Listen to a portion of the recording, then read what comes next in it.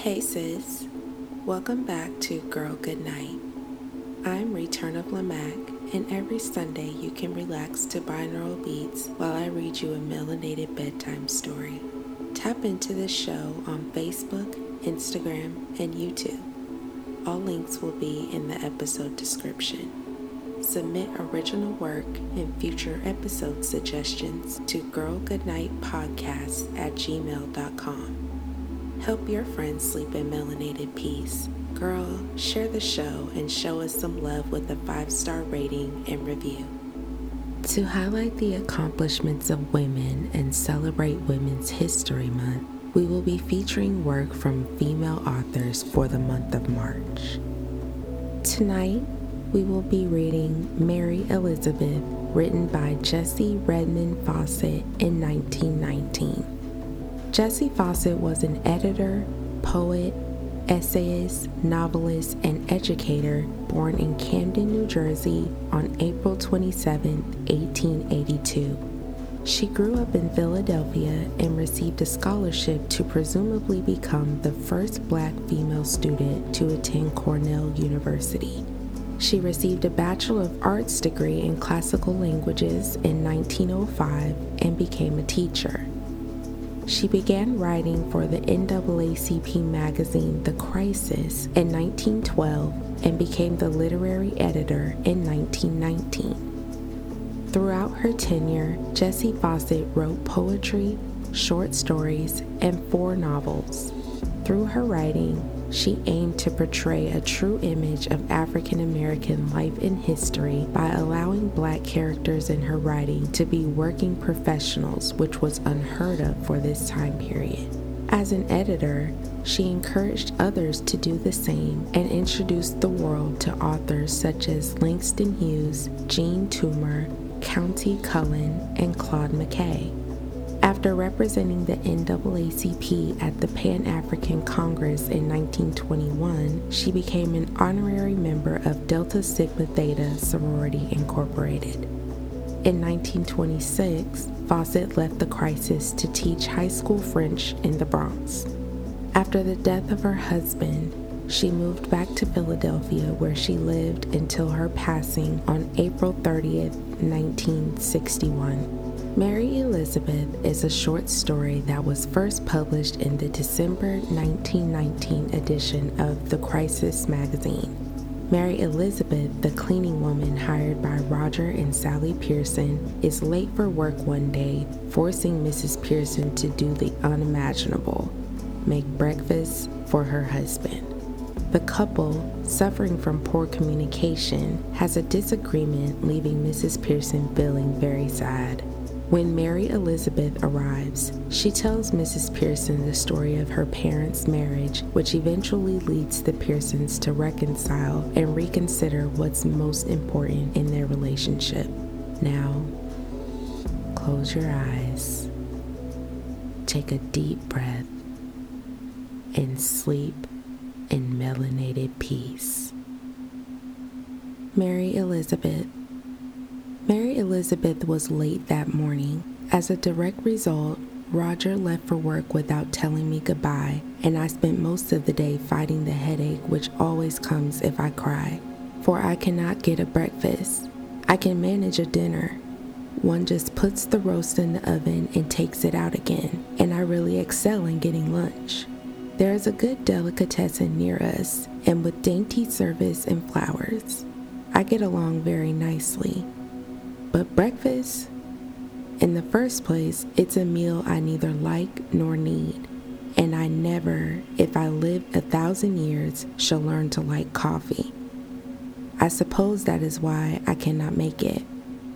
Roger, I faltered when the awful truth burst upon me and I began to realize that Mary Elizabeth wasn't coming.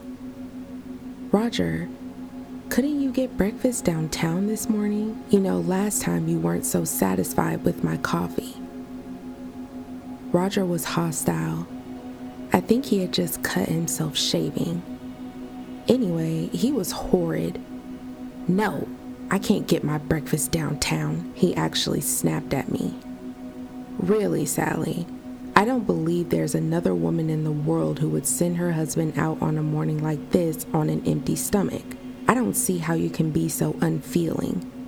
Well, it wasn't a morning like this, for it was just the beginning of November, and I had only proposed his doing what I knew he would have to do eventually. I didn't say anything more, but started on that breakfast. I don't know why I thought I had to have hot cakes. The breakfast really was awful. The cakes were tough and gummy and got cold 1 second exactly after I took them off the stove. And the coffee boiled or stewed or scorched or did whatever the particular thing is that coffee shouldn't do. Roger sawed at one cake, took one mouthful of the dreadful brew, and pushed away his cup.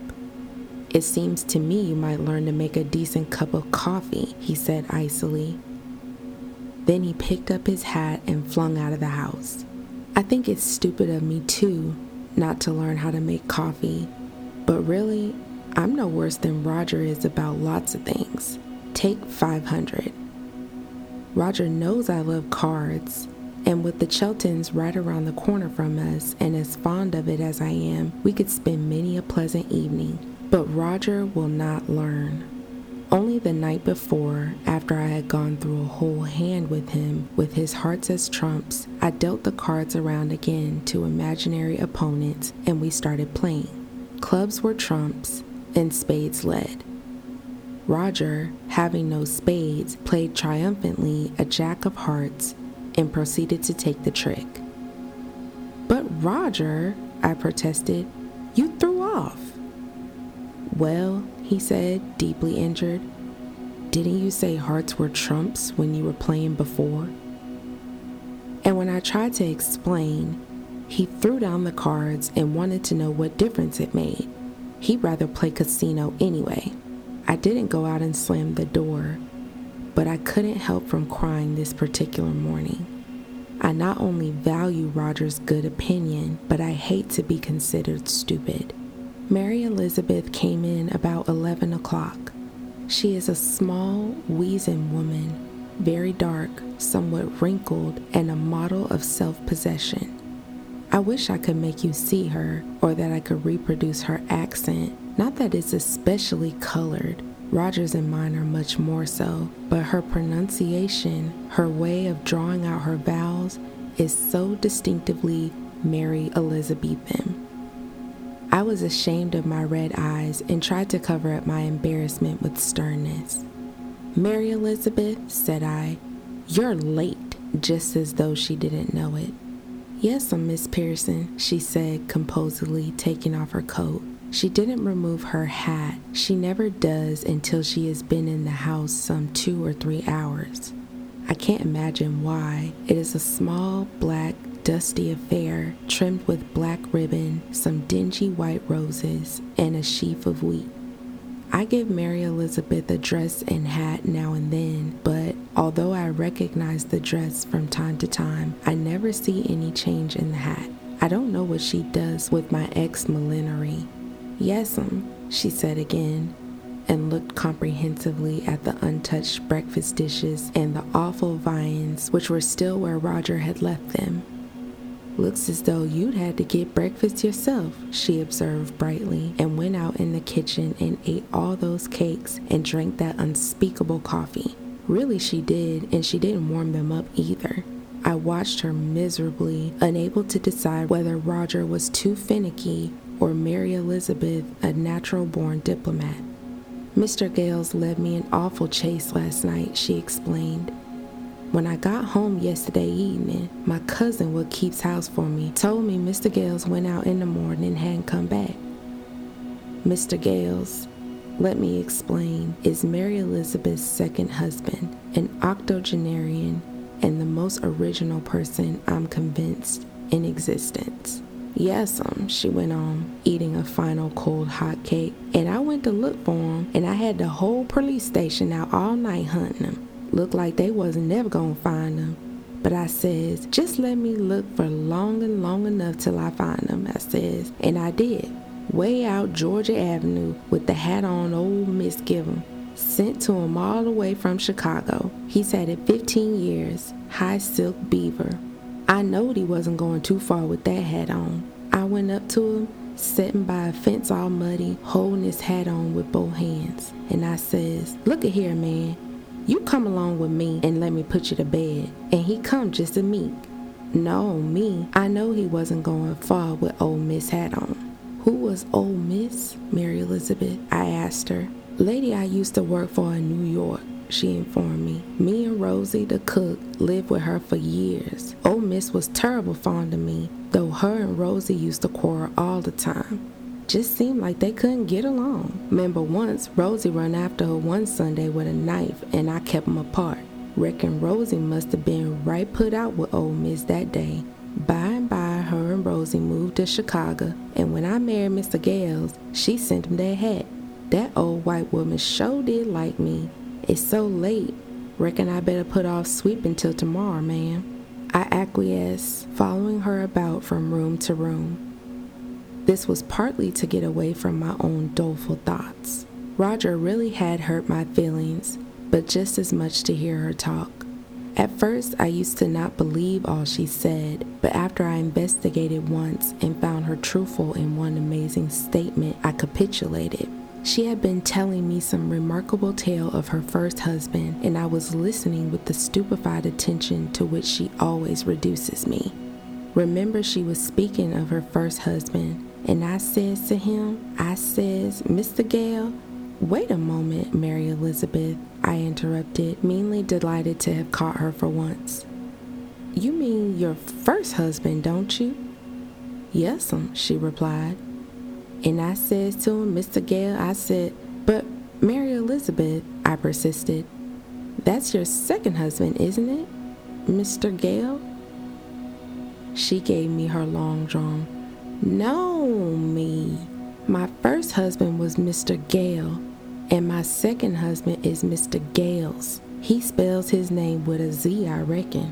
I ain't never see it writ." As I was saying, I says to Mr. Gale, and it was true. Since then, I have never doubted Mary Elizabeth. She was loquacious that afternoon.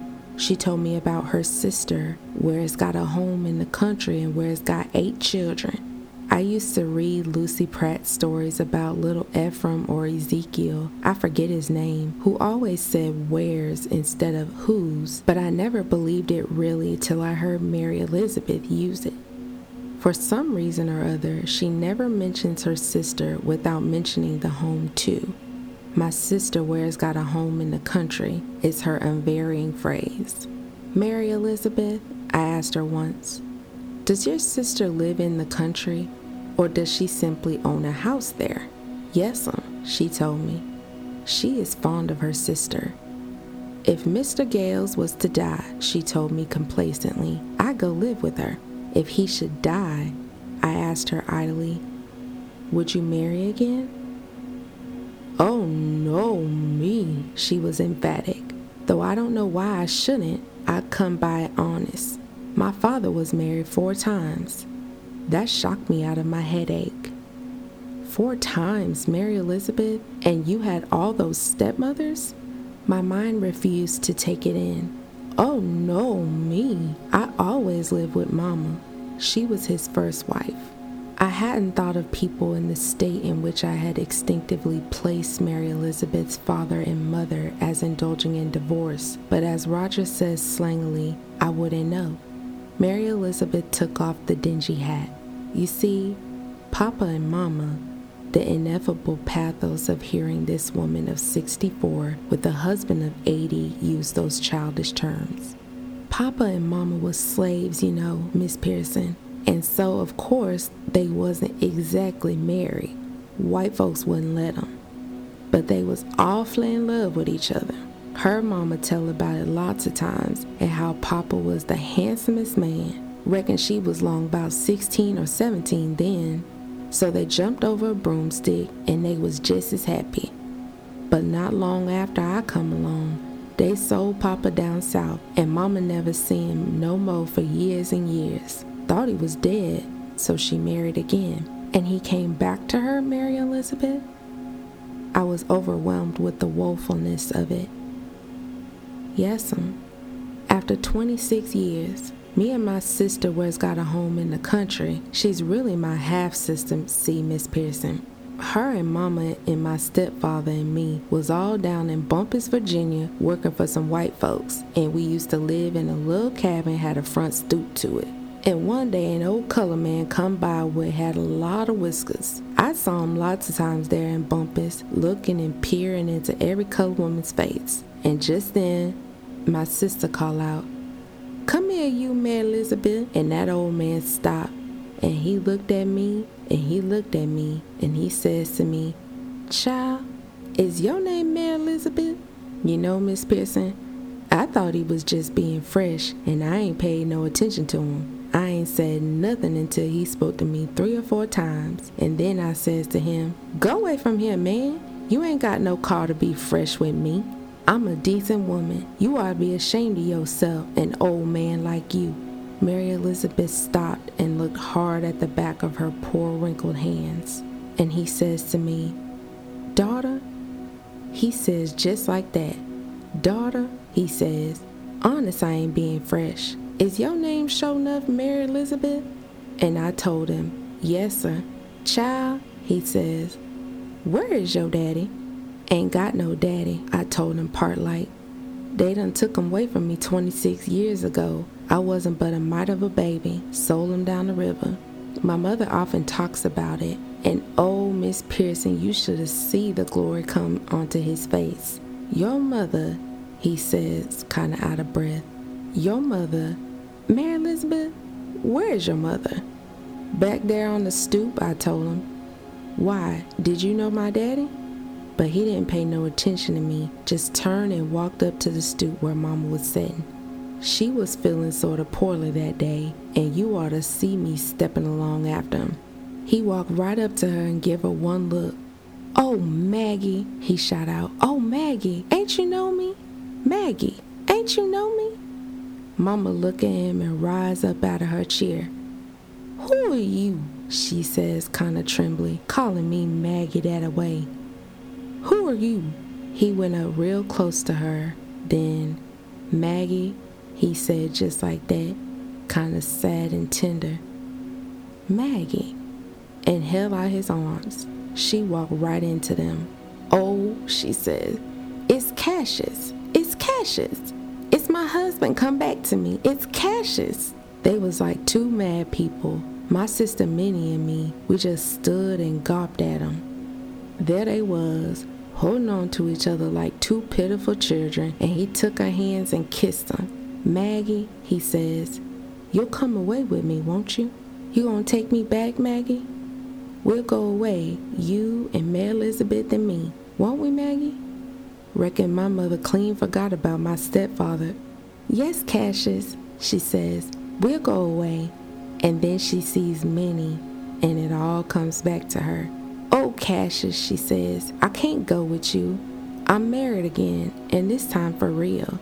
This here gal's mine, and 3 boys, too, another child coming in November." "But she went with him, Mary Elizabeth," I pleaded. "Surely she went with him after all those years. He really was her husband." I don't know whether Mary Elizabeth was meant to be sarcastic or not. "Oh, no, me. Mama couldn't have done that. She was a good woman. Her old master what done sold my father down the river brung her up too religious for that. And anyways, Papa was married again too.